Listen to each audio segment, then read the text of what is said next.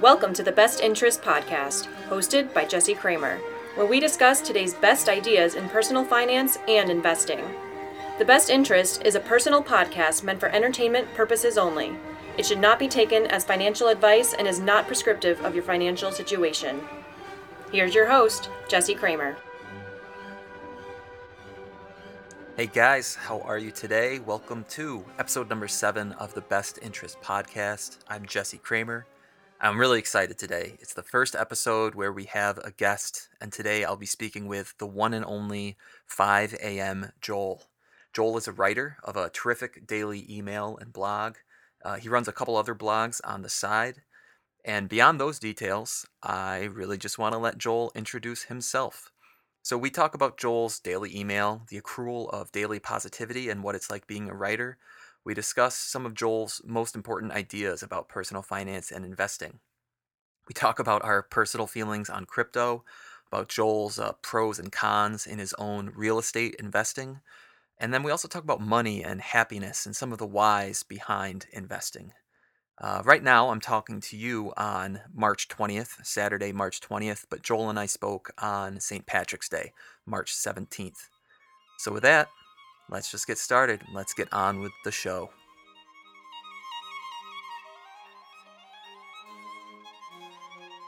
All right, 5 a.m. Joel, how you doing, man? Good. Nice to meet you. Thanks for having me on. Yeah, great to meet you too. Thank you so much for agreeing to be on. I'm excited that you're the first guest here on the Best Interest Podcast, and someday when Tim Ferriss or Oprah might be interviewing me and they say, "Who was the first person you interviewed?" I'm going to be really excited to say it was 5 a.m. Joel. Dude, it is an honor being the first. Let me tell you, I'm very excited. So thank you. Absolutely. So I think, Joel, I'm going to, probably in the opening credits, which you haven't heard, I'll probably give a quick intro into who you are.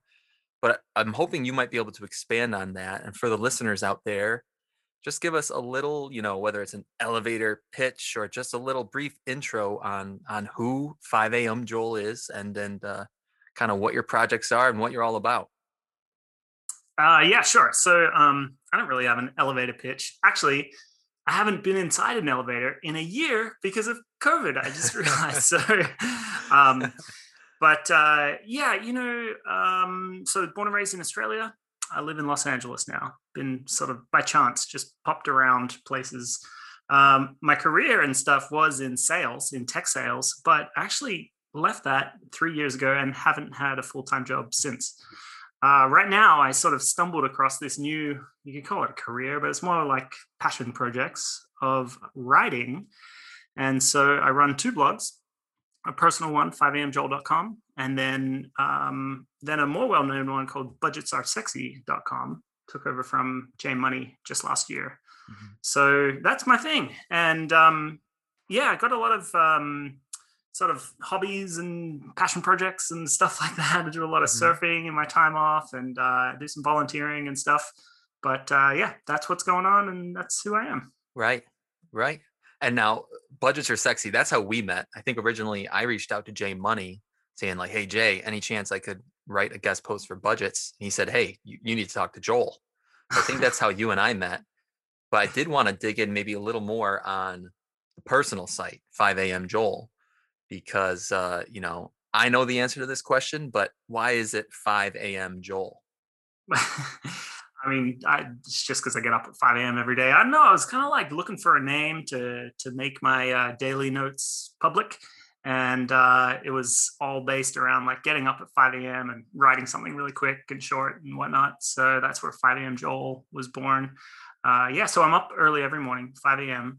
And this sort of also happened by accident, but it's been about 4 years now since getting up at 5 a.m. and every single morning, even on the weekends. Yeah. Mm-hmm. And you send out an email, and this daily email that you send out, I mean, I subscribe. I've got, I guess, one daily email that I can think of off the top of my head is Seth Godin's daily email. And I've always been curious about people who send out these daily emails. I mean, do you think of it on the spot or some of it? Do you think of it ahead of time? Does inspiration just kind of come to you on an individual morning and it's raw and it's right there? Yeah. someone the other day said to me, dude, when are you going to run out of things to write about? So I've been doing this for over 1,000 days in a row. That's pretty, like, that's a lot of stuff to cover. And they were like, so when are you going to run out of stuff? And I was like, oh, crap. That's a scary thought. But then I thought, you know what? That's kind of like asking, when are you going to run out of things to be thankful for? When are you going to run out of miracles that happen in front of you, or things that you appreciate? When are you going to run out of happy thoughts? When are you going to run out of Mhm. people to thank? These are like, the answer is never. I'm always going to have something to say, even if it's very small, short, and crap. Some of my morning emails literally are just like, "What's up, everyone? Have a great day," because you're awesome. They're that simple and dumb. They're not life changing. They're nothing. They're nothing amazing by themselves. However, day upon day upon day upon day, the consistency grows. And so people are on my list. They've been on there for a couple of years. They've gotten 600 emails from me every single day. That's the real thing. It's the consistent positivity showing up in their inbox every morning. So that's truly the winner. It's not necessarily how great one particular message is. Mhm. So instead of shooting for greatness every day and this massive thing, I really just want to show people that a positive perspective is really how to lead a good day. And then we'll do it all again tomorrow and the next day and the next day. So that's the daily thing. Okay. I like that. I like that. It makes me think of a couple things. I mean, one being that a body of work, I mean, it truly is, it's a body of work. It takes time. It takes time to build up. It's not just one thing. And I saw this recently, odds are it was on Twitter, where someone said, the peak performers, they aren't always at their peak. And if someone is always at their peak, well, it's because they're not really a peak performer. Saying, only mediocre performers can put out their best every day because it's easy to be mediocre. So the whole idea of, some days something might flow off the top of your head and it's just amazing idea. And other days it's just what's up, guys? You're great. Go watch the sunrise. And that's okay. I certainly feel that way a little bit in the writing world, where some days it flows and some days it doesn't. And that's okay. Yeah. Here's another thing that, just to give you a little insight from the writer's perspective. So I grew this email list accidentally. This wasn't something that I had planned, like, oh, I want to be a blogger. Actually, it's more like daily notes to myself. When I tell everyone to go have a good day, I'm really telling myself to go have a good day. So it doesn't matter whether there's like thousands of people on my email list, or even just one person on the email list. In fact, even if there was nobody on my email list, I'd still get up every single day and I'd send an email, and it would go to just myself, and it'd be like, hey, here's what I'm thankful for. Here is what's going on. Have a great day. Here's my positive note. Here's something I heard. And so I'm really in it for myself. And what I've found is, people like it. They still read it, and I've got subscribers and things like that. But not one single message resonates with everyone. Sometimes I'll write what I think is the most beautiful, well written, post, and I'll get like 10 people unsubscribe that day, and I'm like, what? Uh-huh. And then some days I write the dumbest thing, and I'll get 15 responses from people saying, thank you changed my perspective. Oh, I was having a really bad day until I read your email. And I'm thinking, Mhm. what? So anyway, you can never really guess what's going to be the best content for your audience. So I just picture that I'm writing to myself, or I'm writing to a couple thousand me's out there, and that's really all I can do. Right. I can completely relate to that. I mean, a little anecdote that when people ask me, how did the best interest start? The truthful answer is it started with me writing emails to myself, or just writing, long form to myself, convincing myself that I knew what I was talking about this investing idea or this personal finance idea, just to kind of get these ideas out of my brain. Occasionally I'd forward those emails on to a couple friends or someone in my family. And eventually they're like, just why don't you just publish this online? Like, this is a blog post, just publish it somewhere and then it's always there. And over the course of a few months, the blog was kind of born. Um, and and right. And I still do to this day. I would say I write about things that I'm interested in, and I get lucky in the fact that a lot of the times other people are interested in them too. which I know some people out there might say that's a little bit backwards, that you should be writing for the audience first. I try to keep the audience in mind, but at the end of the day, I want to be happy with what I've written. And it sounds like the way, you write about things that you would want to read or that you would find inspiring, positive to start your day. I mean, I can Yeah. completely relate to that. Well, dude, let me say this because I hope you've heard this before, and if you haven't, I need you to know that you're a very, very good writer. You wrote a guest post for me on Budgets Are Sexy, which was awesome. You should link to that in the notes. What I like about it is it's very real. I can see the way you think, and as I read your one of your posts, it flows in an order that I think that way too. So anyway, keep it up, and I'm even more stoked about your podcast because it's kind of like the next step. It's actually it's a different medium, but um, again, reading your posts is the order in which I think of things as well. You're already answering my questions just as I have them, and it's the same with your podcast or the ones that I've listened to so far. So yeah, man, keep doing what you're doing. I think you're on a good track, and yeah, just keep doing what feels right because you're kind of you're a natural. Yeah. Appreciate it, man. Thank you very, very much. Yeah, Really. no worries. Yeah. As you might know, I mean, you're someone who creates stuff online as well. Sometimes if the financial motivation isn't there, the motivation that does keep you going is hearing nice things from listeners and readers, so it really does mean a lot. Um, so thanks, Joel. Appreciate it. Yeah, Appreciate absolutely. it. No problem. Well, on that note, I mean, we're kind of transitioning into some of the stuff that I've written, and I know, you're obviously running Budgets Are Sexy right now, which is kind of geared more towards the personal finance side of things. So just out of curiosity, because it's not something you always talk about on the 5 a.m. Um, but my audience might be coming here for some more personal finance or investing or fire, those kind of themes. So just broad strokes, I mean, what are a couple of your biggest kind of core beliefs when it comes to how to handle money in life, or maybe some things that you found successful when it comes to your own personal finances? Yeah.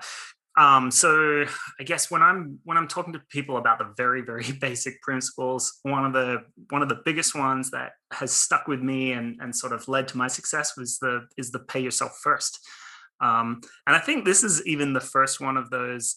What's that book with the 5 laws of gold or whatever it is? Do you know what I'm talking Richest Is about? it the Richest Man in Babylon? Yeah, it is. Yep. Okay. Yeah, and I'll never Okay. forget this. Like this, as one of the laws, but I don't know, something like money, or gold cometh to the man who shall put not but 1/10 of their wages and for themselves, or whatever it's written. It's pretty amazing though, because it doesn't matter what your income is, it doesn't matter how big or small, as long as you can siphon off a little bit of money for yourself first, you will never have to worry about money again.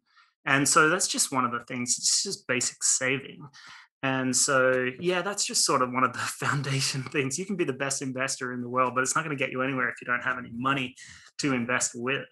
Um, so, yeah, little things like that. Another one that I feel is really big for me is giving. And this is something that I grew up giving a little bit of money to the church, like tithe. Mhm. But there are a lot of people that think, you know what, I'm just going to give later when I'm rich. I'll be really charitable as soon as I have, $10 million. And I think, man, if you can't give 10 cents out of the $1 that you have now, you will never, ever, ever give 100,000 out of the million that you have later. And so start now, start small, start giving. And yeah, so those are two that sort of come to me. Nice. Yeah. Yeah. Um, on the pay yourself first, I just kind of had this revelation. I wouldn't, maybe not revelation, a realization the other day. I was looking back Okay. at my February finances, and I realized my spending was pretty high in February compared to previous months for, a whole number of reasons, right? Okay. Some of them in my control, some of them out of my control. But and so I came close in February to spending every single dollar that came into my bank account. Okay. But But before that money ever came into my bank account, right? I'd maxed out my 401k. Before that money, well, technically it's after the money comes into my bank account, but automatically I fund my Roth IRA, I fund my health savings account. And so I am paying myself first so that even in the worst case scenario, which is I spend every single dollar that ends up in my wallet, I still have that maybe 20 or 25% of my money that's been siphoned off, just like you said. And so it's like my worst case scenario is that I'm still in okay shape. My best case scenario is that I don't spend all the money in my bank account and now I have even more savings than I would have otherwise. Yeah, I love it. So what I mean, dude, what you've done is you've got your habit on such autopilot that it's so normal you don't even need to think about it. That's why you should start early, and that's why you'll be really successful. Is people who haven't been paying themselves first from the beginning find it very difficult to transition their mindset and think, Mm, "Oh, I should do that." But yeah, having that on autopilot is awesome. That's really right. cool. Right. Yeah. And habit, key word there. It's something I've been harping on a little bit more, I think, since I started the podcast, and certainly been harping on a bit more, maybe in the last 3 to 6 months on the blog, is just I've started to accept that psychological factor when it comes to personal finance and investing. You can show someone what the optimum mathematical answer is to a certain question, but at the end of the day, it comes down to what are you comfortable with from a psychological point of view? What makes you sleep at night? Maybe when it comes to investing decisions. And then when it comes to maybe more of the personal finance and budgeting decisions, a lot of it comes down to what kind of habits have you gotten used to and what kind of maybe reward systems have you set up in your own brain to give yourself that pat on the back for doing the quote unquote right thing. Yeah, dude, I love that. I read an awesome quote the other day that I haven't come across before, which is weird, but it was by, I want to say it's Benjamin Franklin or something. It is that your net worth is the difference between your good habits and your bad habits. It's Uh, actually get all your good habits, subtract all your bad habits, and that is your net worth or your value. I thought, man, that is so interesting. How can I increase my good habits, decrease my bad habits, so that I can increase that worth, right? right. And what a Huh. wicked way to look at it versus Yeah. just money net worth. Right. Sure. Sure. That is interesting, especially because and you think about the way that good habits tend to compound over time in some sort of positive direction, and bad habits also compound, but in in the negative direction, just like your credit card debt might compound over time. And so I can see, right, the space between those two lines as they move over time is going to be where you end up, right? It's going to be the sum of those two. So that is interesting. I like that a lot. Yeah. There's one more I'm going to give you for that I see a lot of people do is and it's sort of my principle, and maybe a bit of a backstory. I'm more of like a old 65-year-old man trapped inside a 35-year-old man's body. So I've got these like really long-term outlook on stuff, and I'm very boring when it comes to investing and things like this. So one of my principles is don't invest in things that you don't fully understand. When Mm, you just throw your money into something that is sort of a romantic notion or some type of venture that you really doesn't quite make sense to you, typically you're going to lose more times than you win. And so, I want to fully understand what my money's doing before I go and invest in there. And same with time as well, right? I want to fully understand first. So, yeah, that'd be another principle I'd say is get your investing knowledge up, people. It's not that hard, right. and it will make the world of difference compounded over time. Absolutely. And that's I mean you're paraphrasing or you're in the same wavelength as Warren Buffett right there, right? Invest in what you know. He's kind of Yeah. famous for saying that he's a Coke and French fries kind of person. And sure enough, Berkshire Hathaway is invested in Coca-Cola and Heinz, Kraft Heinz ketchup, and all these kind of like blue chip American brand companies. For the longest time, Buffett refused to invest in tech stocks. because he said, I don't get it. I don't necessarily get the big internet boom thing. Now he's invested in Apple. They've been invested in Apple for the last 5 years because I think they're starting to get it. Maybe they have iPhones now out in Omaha, and Warren finally gets the big deal. But I completely relate to that. The Bitcoin thing, for example, like I've been reading a lot more about cryptocurrency, trying to understand it myself, doing my due diligence. I think I do understand the way the blockchain works and some of the potential benefits that we are going to get in the future from blockchain. Now, am I convinced that humans, normal people like you and me, are going to be willing to put our money into Bitcoin when there are some parts of Bitcoin where maybe if you lose your key, you're never going to be able to access your money again? Is the average citizen, is the average human going to be willing to do that? I have my reservations, and that's what makes me not want to fully commit to investing in crypto. And see some people out there who I think have those romantic notions that you referred to earlier, and they say like, "Listen, guy, it's got to go to the moon. It's just that's got to be the story of Bitcoin." And it makes me a little worried. I can't pull the trigger myself yet because I don't fully understand it or believe in it. Yeah, I think I'm trying my best to understand it.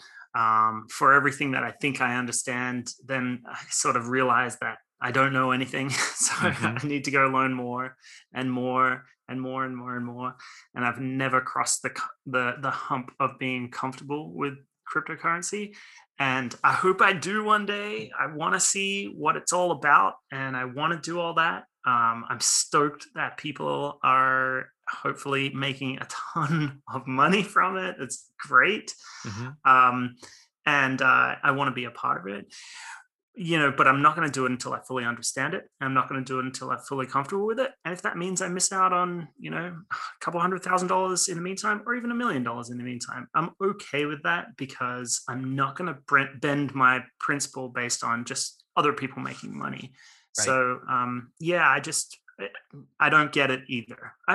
Just like you, I've done a ton of research. I understand what it is.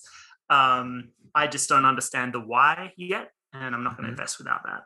Sure. That makes sense. It makes me think of man, Warren Buffett gets a lot of free press on this podcast, and he talks about investing. I don't know if you've heard this one before. He talks about investing being a no called strike game, and it's a baseball reference. So And if what you're does that mean? familiar, so if you're familiar with baseball, you can be a batter in baseball, and if the pitcher throws a pitch down the middle of the plate, the umpire will call a strike against you, even if you didn't swing. Okay. And if you get 3 strikes called against you, you're out. The bat's been on your shoulder the whole time. You're out. You lost. Well, in investing, the pitcher, which is really like the market, can throw these stocks at you. Ford for 100, Apple for 1,000, Tesla for 3,000. And if you want, you don't have to swing at any of them if you don't like the prices. There are no called strikes against you. You can just sit there and watch the prices go by day after day after day, and you never have to worry about getting called out. Your money's still in your pocket. But then as soon as a stock or some sort of investment comes across your plate and you realize this is the perfect one, then you can swing and smash it out of the park. So when people would always say like, "Oh, Warren, why didn't you invest in Microsoft in 1990?" He'd say, "It's no, there's no called strikes against me. I only make the investments that I'm fully confident in, and I don't take risks on pitches that maybe I'm not sure I can hit." Same Dude, that's idea. so cool. Yeah. Yeah, I love it.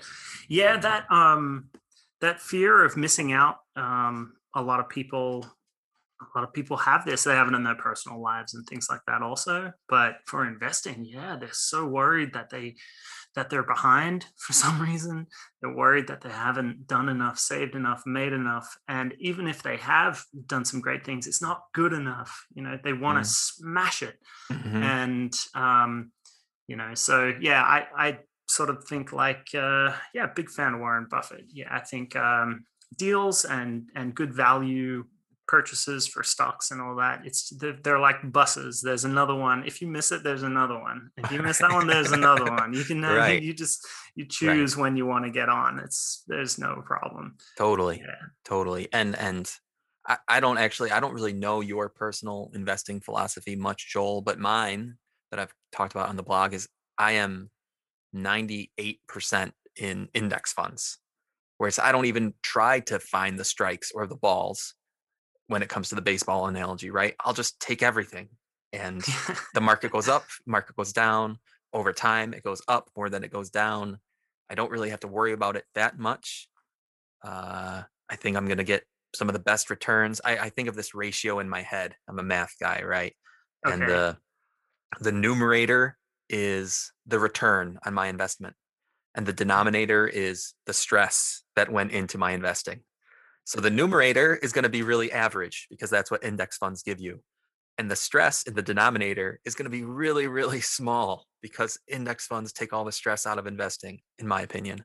And so you end up with this great ratio because you have a pretty good number in the numerator and close to zero in the denominator. And I'll take that, my 2 cents.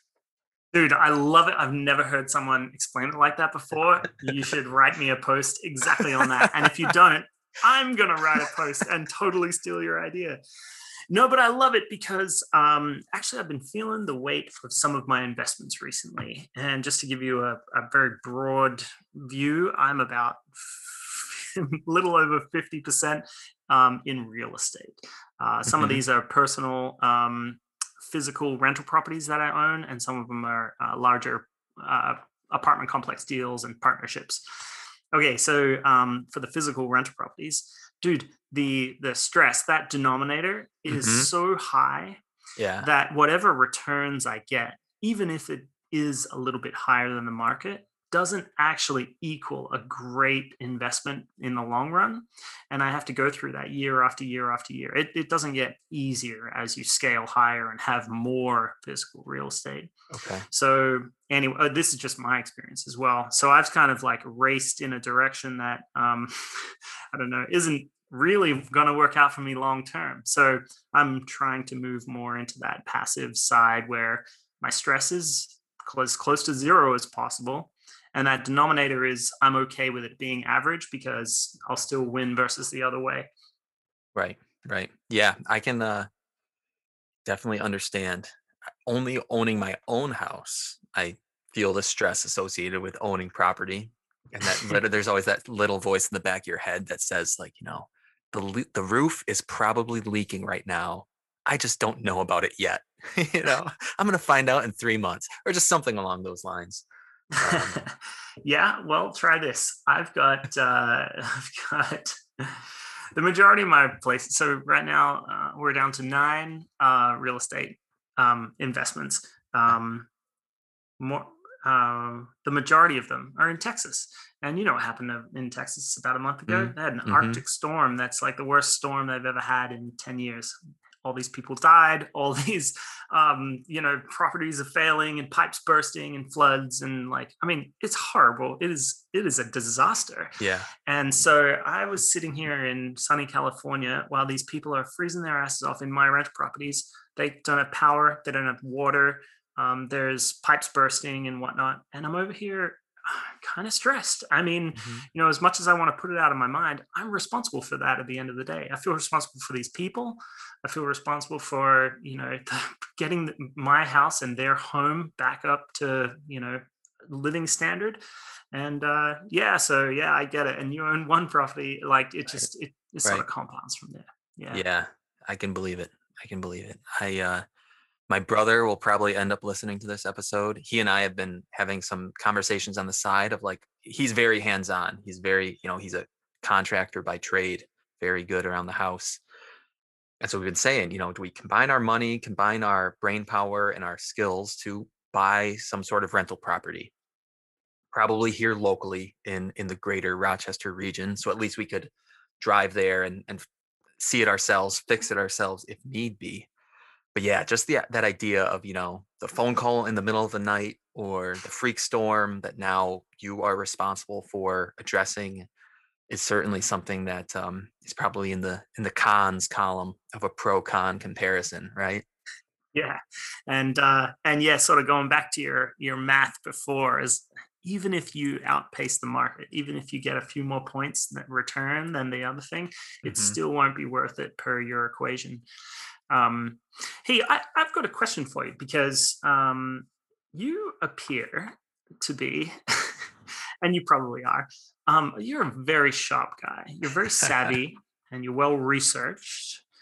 So, like, it wouldn't surprise me if you actually told me that in addition to your index fund strategy for the long run, you were probably pretty good at picking individual stock picking. And Mm, not so much trading like day trading in out, but hmm. like you could probably off the top of your head right now rattle off 10 stocks that are undervalued that'll outperform the market and you'd probably be right with half of them. So so anyway, what? So I guess my question is this. It's a few parts. Number Yeah, one, yeah. do you do any of that now, or have you tried in the past? How has it worked out for you, and why is that not your active strategy going forward? Okay. Sorry to Nope. throw all the questions on you, but Nope. I really am interested because you're Yeah. someone that I'd probably take stock advice from. Sure. Sure. So it's interesting you ask. So let me go a step or two backwards before your question starts, even, which is, I'm Okay. 25 and I really don't know what I'm doing, or 22 technically, really don't know what I'm doing. And my progression over time really quickly was my dad advised me to start in a target date fund. So I did that. It made sense to me. Then I started reading John Bogle, who was the founder of Vanguard, really commercialized index funds. Burton Malkiel, who wrote A Random Walk Down Wall Street and provided some academic support for index investing over actively managed mutual funds. And their stance is basically, for the average investor, you can't beat the market, just buy an index fund.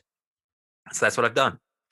And then about a year ago, I bought The Intelligent Investor by Benjamin Graham, who was kind Yeah. of the mentor to Warren Buffett. And Benjamin Graham's whole stance, which is how Warren Buffett started his career, is that you can look at the fundamental characteristics of a company and some of their fundamental accounting numbers, their fundamental financial numbers, and you can determine what the quote unquote right price for that stock is. And hey, if it's underpriced, buy it. And over time, if you do it enough with enough different companies, those companies will tend to revert back to their mean or where they should be, and you'll make money. So that's the whole value. That's what people call value investing, right? Have I tried it myself? I haven't.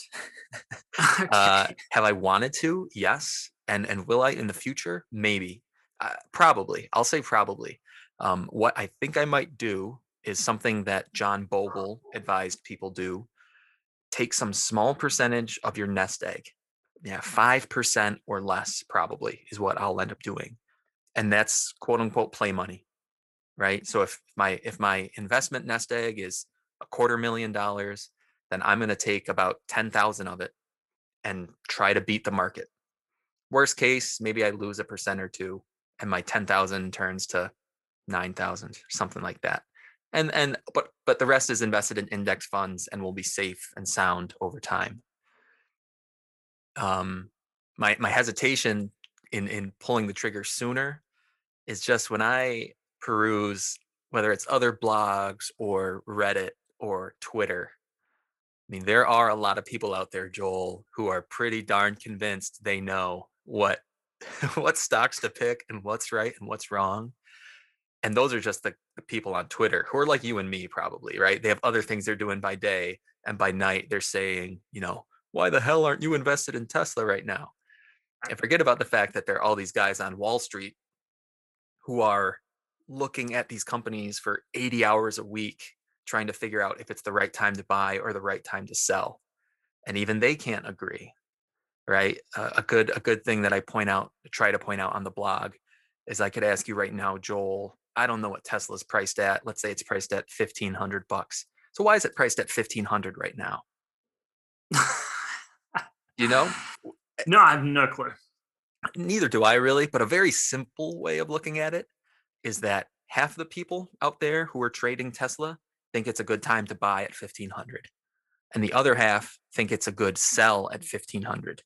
And their supply and demand curve meets in the middle, and that's how the price is set at 1500. So if there are a bunch of experts out there who think buying at 1500 is smart, and there are also a bunch of experts who think selling at 1500 is smart, how am I supposed to go in there and argue with half those people and say, no, this one is the right one to do?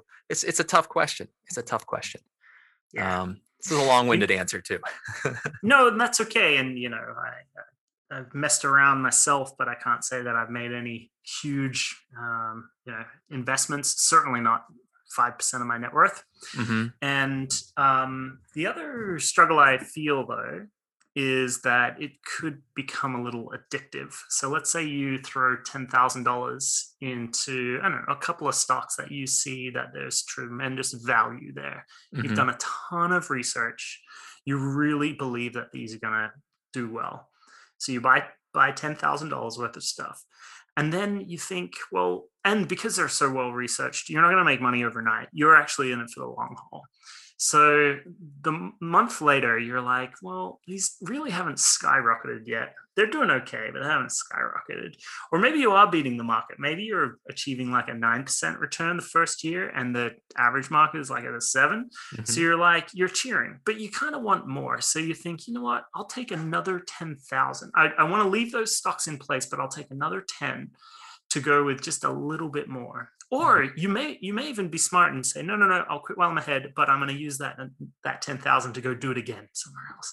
So you chop and change, you buy and you sell, and you start breaking your own rules a tiny bit, which leads you to breaking your own rules a tiny bit more and a tiny bit more. And then you're sort of rewarded sometimes for these like wrong things that you're doing. Right. And then you sort of get addicted. So I like how you've held strong and whatnot. Sure. And yeah, I mean, right, we're in the middle of a record, if not close to record, bull market. And Sure. it is easy to be right now. It's easy to be right. And I don't know. Sometimes I feel like a contrarian. Sometimes I feel like a conservative bear when maybe I shouldn't be. But some of my friendly acquaintances on Twitter, for example, who are making these big, what I would consider big bets, and they're working out for them, and they're kind of looking at me and saying like, listen, man, indexing looks pretty dumb right now, doesn't it? And I want to say like, yeah, it looks dumb right now, and it looks dumb for the last 5 years compared to picking Tesla. I get it, but man, have you ever thought about the way coin flips work, and just the way like I just try to think of it from that point of view, and the coin flip analogy, I guess, is just one of, if me and you and 50 of our friends, Joel, got in a room together and started flipping coins, someone in there would get 6 or 7 heads in a row. It's going to happen. And that person could look like a genius. Of course, we all know it's just coin flipping. It's just random chance. And I'm worried that a little bit of that is going on right now when it comes to people picking individual stocks, and they might not be fully aware that they're really coin flippers, and that luck is kind of falling on their side right now. And it could potentially be a pretty painful lesson if and when things start going the other way. Yeah. And then as well, I've sort of hit the point, and I don't know if you've hit the point in your journey or if you're close to it, that I've realized that I'm always going to have enough already. Mm-hmm. And so the difference in lifestyle between having enough and then having too much isn't actually that much of a difference in my lifestyle. The difference between having I'm just going to pull numbers, but the difference between $10 and $20 million isn't actually that much. I'll still live in the same similar type of house and do the same type of activities. It's not going to, it'll make me more money, but it won't really change my happiness or add all these new things to my life. So once I've got enough, why worry about money anymore? And I'm already on a trajectory to have enough, or maybe even too much. So why try and outperform the market? It would only be to speed up my FIRE timeline, which, I don't really care too much about. Would only be to grow a bigger pile but Mhm. I've already determined I have enough. So what's the point of it all? What do I really want to achieve? I could give away a lot. I Yep. could prove to myself that I can, study hard and beat the market and do these cool things. But yeah, it's not. I don't really have a burning desire to go be a successful, overnight millionaire. Right. Right. No, I understand. I understand. Um, Yeah. and I think largely I'm in the same boat where my motivation for doing it, I'm not sure what my motivation for doing it would be. And maybe I have a little bit of loss aversion, which is the idea from the behavioral economists, right? The Dan Economans of the world, where people are often, they feel worse about $100 speeding ticket than they feel good about a $100 lotto ticket. That we humans don't like losing stuff, and to Yes. some extent, I'm happy with indexing, and the fear of losing big on some sort of individual, potentially ego driven investing choice isn't quite worth it for me. Yeah. No. Yeah, exactly. Yeah. Actually, not to blab on about the emotions behind it all, but I actually sort of had this epiphany the other day about the why of investing. So I was browsing sort of the Wall Street Bets Reddit thing Yep. after Yep. the big GameStop thing, and I was just looking at everyone's comments and all these people that have lost a ton of money, because they were essentially gambling, Hmm. and they were saying some things like, well, why me? Everything I invest in just turns to shit. Like, why? Why is that? And they'll Hmm. even say, I tried indexing just like you. I've tried your strategy, and I still lost. Why? And the only thing I can think of is the reason they're playing the game. So it's either you're doing it wrong or you're doing it for the wrong reasons. And if you look at why they invested in GameStop, is because of these reasons. One was like sort of greed. They wanted to make money very, very quickly and be an overnight success. Two was revenge. They like Mm. some of them are convinced they want to pay someone else, like teach someone else a lesson. These big Wall Street assholes, I'm gonna, bet against them. Right. So revenge, um, fear of missing out is a big one. Like they're so nervous that this is their one opportunity to get rich, so they quickly have to get in before whatever, or get out before whatever. So they're highly emotional, and all these reasons are not great, not great reasons to invest. And so it leads them to make silly decisions, timing decisions, and things like that. Right. Versus someone with good intentions could do this exact same thing. They could bet on these, or they could invest in these same strategies, but actually be really successful. I know a lot of house flippers that are really successful. I know a lot of stock traders that are really successful. I actually spoke to a girl the other day who made $1 million on GameStop alone in like the course of a couple months. She Right. started buying early GameStop stock. She saw value in there, and then all of a sudden it just blew up. Hmm. She's hit financial independence. Her reasons for doing this is because of deep value. It was a long-term buy and hold. She had all the motivation. She had the right understanding and knowledge going into it. She had no greed. There was no fear involved. There was no revenge, nothing nasty like that. She certainly didn't even want to get rich quick. She saw an opportunity, and it was very like long-term thinking the way that she played it all out and did everything. So anyway, I guess the motivation or the motives behind her actions, and successful people's actions, are always positive versus negative. And anyway, it's just pretty interesting to think about because yeah, when I question myself on why do I want to buy Bitcoin, or why do I want to do this risky thing, is it because I'm hoping? Is it because I'm wishing? Is it because I'm fantasizing? Or is it because I actually believe and I'm well studied and I'm thinking long term, et cetera, et cetera? Right. Right. Anyway, sort of just want Yeah. to. The I lotto. need It's to. Yeah, I need to get my thoughts in order to write a blog post about this, because I want to tell people to try and this could be the reason why you're losing money out there on the same strategies where people are making money, hmm and that might be eye opening for you. Right. No, it's good. I mean, it's a lotto ticket conundrum for some people, right? If people bought lotto tickets because they were uh, intrinsically or not intrinsically motivated, but if they intrinsically believed that lotto tickets were a good investment, well, someone would need to pull them aside and run through the math with them and show them the error of their objective math. That's not why people invest in lotto tickets. They invest because their fingers are crossed that that will be the one that'll make them rich. And that, right, that is not a rational investing strategy, right? Yeah. Yeah.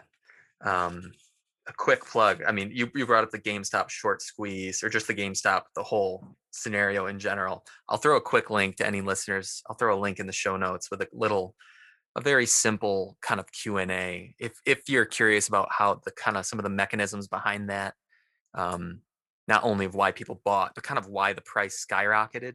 It's kind of wild getting into some of the mechanisms of how Wall Street works and how people can bet long on a stock, but people can also bet short. People can bet against stocks, and traders on one side of the trade can try to squeeze the others. It's wild, I think, for the average person. So I'll throw a Yeah. link in the show notes for that. Yeah, and I'll second that. That's not a plug. That's just giving good resources. I think thanks for your research on that, and very good write up. So yeah, check it out.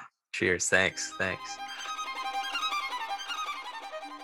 Well, if you're up for it, Joel, we can move into what I've deemed the speed round, which I think are just, Awesome. some fun questions. I mean, feel free if you want to expand on your answers, feel free. But if you've got a 2-word answer, that is also perfectly fine. You Some hit me, rattle them Okay. off as All fast right. as you can. Go. All right, Joel. So here we are on March 17th, 2021. Let's fast forward a year, March 17th, 2022, St. Patrick's Day. What is the S&P 500 going to do between now and then? it's it's gonna go up, up, down, down, up, down, a little bit of sideways, up some more, down some more, and that's what it's gonna do. It's gonna be a wild year. Survey You know what? says you're correct. Woohoo! No, actually, this is funny. We should get on a podcast 1 year from now. You should invite me on as a guest. We'll do it as your 1 year anniversary, and then we should look at this. And I'm just going to throw a number out, and you should throw a number out. I'm going to Okay. say positive 11% from where we are today. What's your Nice. number? Okay. My number is actually going to be, I'm actually going to go minus 4%. Okay. Well, I hope I'm right for both our sakes. And yeah, no, nice. My prediction is the economy is going to get lit on fire by the end of COVID and the fiscal stimulus, but the stock market already has that priced in, and it's actually going to drop a little bit. Okay. This is fun. It's on the record. It's on the record, Joel. Okay. Cool. Next question. What's the last thing you spent $100 or more on? We talking the physical item or like what? That's a good question. Yeah, let's make it a physical item. Okay. It's honestly that's tough. Taking away gifts and stuff for other people for Christmas, I do not spend that much money on. Hey. Here you go. I actually bought in November. I bought a new wetsuit for myself, and wetsuits are friggin' expensive. bet. I waited for Black Friday or Cyber Monday or something like that, and I got a wetsuit. I think it was like $450 or something, and it was put down to $147. I want to say so. Nice. Pretty stoked, but over $100, and yeah. Nice. All the finance nerds are really rocking out to that fact right there. That's a big discount. Everybody likes that. Now and that's because you surf, right? That's a surfing wetsuit. Yeah, the last wetsuit I bought lasted me 4 years, and I was pretty stoked. That's like 4 seasons in the water, and I surf for a couple times a week, so that's 200 surfs, let's say, and that's pretty good for a wetsuit. Nice. Yep. Very good. Let's see. Next question. Oh, this is a good one. What is your end of the pandemic celebration going to look like? Dude, that's easy. And you're going to get an invite. I'm going to Vegas. Dude, wow. Dude, my wife and I love Vegas. It's only 4 hours from LA.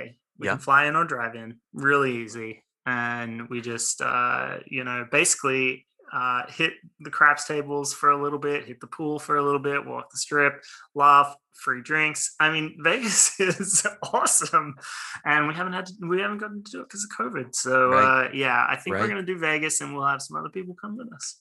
That is awesome. I can imagine that Vegas is going to just pop like I can't even imagine, right? In the next year or two, just everybody is going to be going on all these trips. There's going to be so much kind of cathartic release over the next few years. Tourist destinations, I imagine, are going to just light on fire, and Vegas is right at the top of the list. It's going to be fun. Yeah, yeah, you're right. I didn't even think about it, but yeah, I'm probably one of millions who are going to be the same. Yep. Hey, buy your tickets now while they're cheap, maybe. Yeah. Good um, plan. okay, here's a good one. Let's get to know your culinary side a little bit. What's your go-to for a simple and delicious meal? Bonus points if you cook it yourself. Oh, do I have to think do other people have to think it's delicious or just me? No, Because just I got you. some weird tastes. Oh yeah? Just you, man. Yeah. Okay. Here's my go-to. Well, you've heard of sloppy joes, right? Yep. I Yep. made up a long time ago sloppy joels, and is basically like the best way to describe it is basically like a meat sauce that you make with ground beef and some sort of like pasta sauce mixed in, and you pour it on top of toast. It's so weird, Ooh. and you eat it with a knife and fork. A little bit of cheese on there if you'd like. So that's my like go-to. But I haven't had to make it in a while because my wife does all the cooking here, and she's a big foodie, and she experiments with all types of wicked recipes. She loves it. It's like her passion. So I'm so lucky. Yeah. But That's nice. That does she have an opinion on the sloppy joels? yes, I think that's why she's foodie and she does cooking, is to keep me out of the kitchen, and that you can understand why now. So I can. But hey, I like the idea. I love the name. I love a good pun. Sloppy yeah, Joel. I like it. sure. What's one good habit you're trying to form, or a bad habit you're trying to break? Hmm. Can we get a little dirty on this one? I don't Yeah, want to gross people out, but here's a bad habit I'm trying to sure. break. Um, well, it's kind of started with don't bring your phone to bed, because I end up laying there like on my phone for 45 minutes before I go to sleep. Hmm. And that sort of bled into stop bringing your phone everywhere, like on walks with your dog around the park or whatever. And this led to don't bring your phone into the bathroom with you. So this is like this habit I'm trying to break, because like when you're working and whatever, you like run to the bathroom to do a quick like Yeah, break, a yeah, bathroom break. yeah. But you're also like taking a break from work. So you grab your phone and you're checking your phone while you're, going to the Yeah, bathroom. And I just think it's disgusting. And we shouldn't have bathroom like phones in the bathroom. So anyway, that's a you're bad right. one that I'm just trying to break. That's a great one. And I think you're right on all points. I just think about myself, right? I waste time before bed on my phone when I should be reading or just trying to fall asleep. I bring my phone on dog walks. Sometimes I like it listening to podcasts, but sometimes I should just unplug. And yeah, I bring my phone. I've sat on the toilet with the phone in my hand plenty of times. It's disgusting. I agree with you. Yes. All right, Joel, we can do this together. Let's let's break the habit. Yeah. Yeah, it's pretty gross. So sorry to Nope. overshare, but No, there you go. not at all. You could have gone when you said you were going gross. There were a lot of options you had to go, but that one I think is very relatable for a lot of listeners. So, Okay. and then last one, what is a message that you would put on a billboard to share with the world? What would you Uh, say? I got too much. I could fill a whole billboard with quotes and messages. Like 12-point All font? right. Well, yeah, yeah. There'd be car accidents and stuff. Okay, here's one.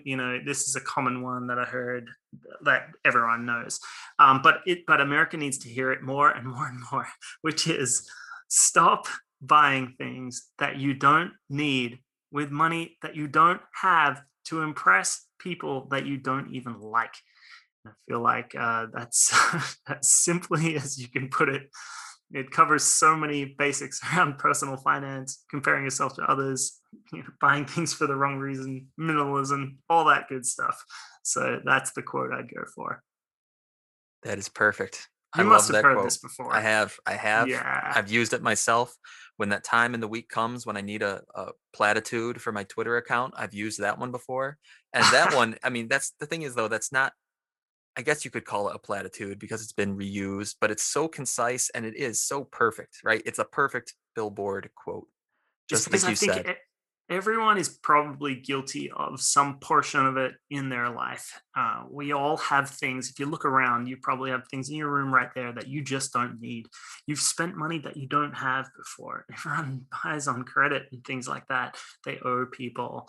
And then, impressing people that you don't even like. I don't know what it is, our need to impress others, Hmm. even if we don't even like them. Right. We just need to stop. So it's not just one that I would hang on a billboard. It's one that I'll paint on my own friggin' bedroom wall that I see every day because it's a message I need to read as well. Right. No, that's terrific. Joel, thank you so much. It was so great to talk to you, man. I really appreciate you being on. Yeah, thanks so much for having me on the show. And yeah, looking forward to staying in touch. Really appreciate it, man. Absolutely. How can people reach you if someone wants to reach out after this?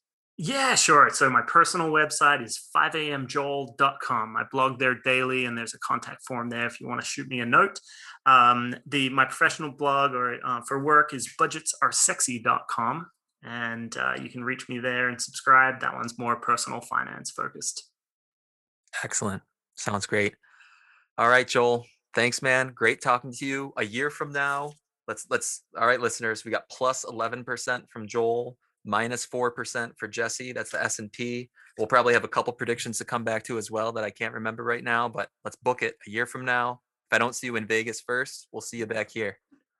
See you then, Jesse. All Cheers, right, man. Joel. Thanks. Bye.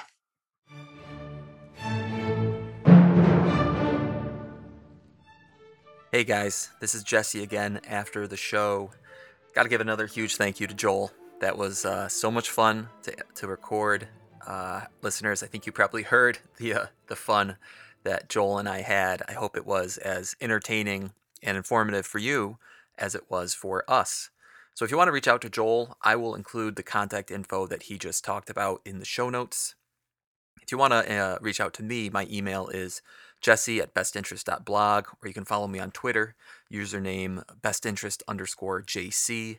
And I'm hoping you wouldn't mind also doing a quick favor for me. I know I've already stolen an hour of your time with this podcast, but I'm hoping I could ask for one more minute, and that minute would be spent on rating and reviewing this podcast. Yes, I know everybody and their mother asks you to rate and review their stuff, and the reason why is pretty simple. More ratings and more reviews of the podcast gets this information out to more listeners, and that's better for the best interest, and I'm really hoping to build this into a project that helps a lot of people in the long term. So if you wouldn't mind taking that quick 30 seconds or a minute to leave a rating or review, I'd really appreciate it. Or of course, by all means, feel free to share this content with other people in your life, your friends, your family, your Aunt Ethel. Feel free to share Facebook, Twitter, Reddit, LinkedIn, snail mail, telegrams, AOL, whatever it is. Benjamin Franklin said, an investment in knowledge pays the best interest. And sharing with others, that's investing in their knowledge. So thanks, Joel. Thank you all for listening. I hope you enjoyed this episode number 7 of the Best Interest Podcast.